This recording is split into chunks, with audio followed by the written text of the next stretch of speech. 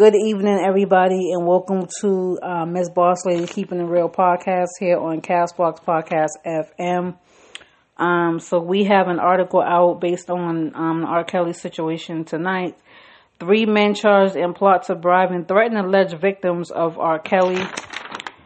1 man allegedly discussed paying a victim $5,000 to keep her from cooperating with the feds, saying she got too much. Another one harassed a woman who filed a lawsuit against R. Kelly, the feds say.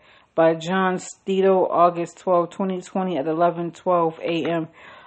This shit is crazy, man. And, first of all, I even though I don't really believe that there's victims out there, I really don't believe these women at all. But it's just the purpose that a man to threaten and harass and bribe a woman is coward shit. So I disagree with that part. But anyways, there's also an article that was also put out stating that R. Kelly says parents or woman he lives with handed them their daughters over to him.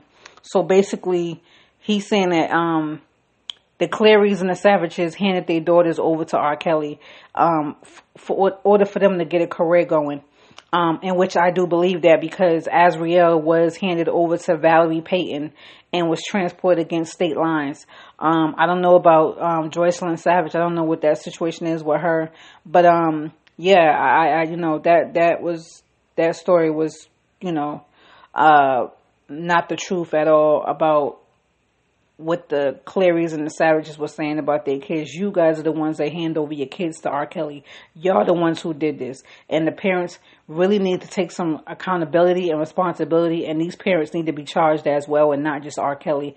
But anyways, you guys, let me know what you guys think about this, and let me know what you guys feel about this article as well as the one I just told y'all about.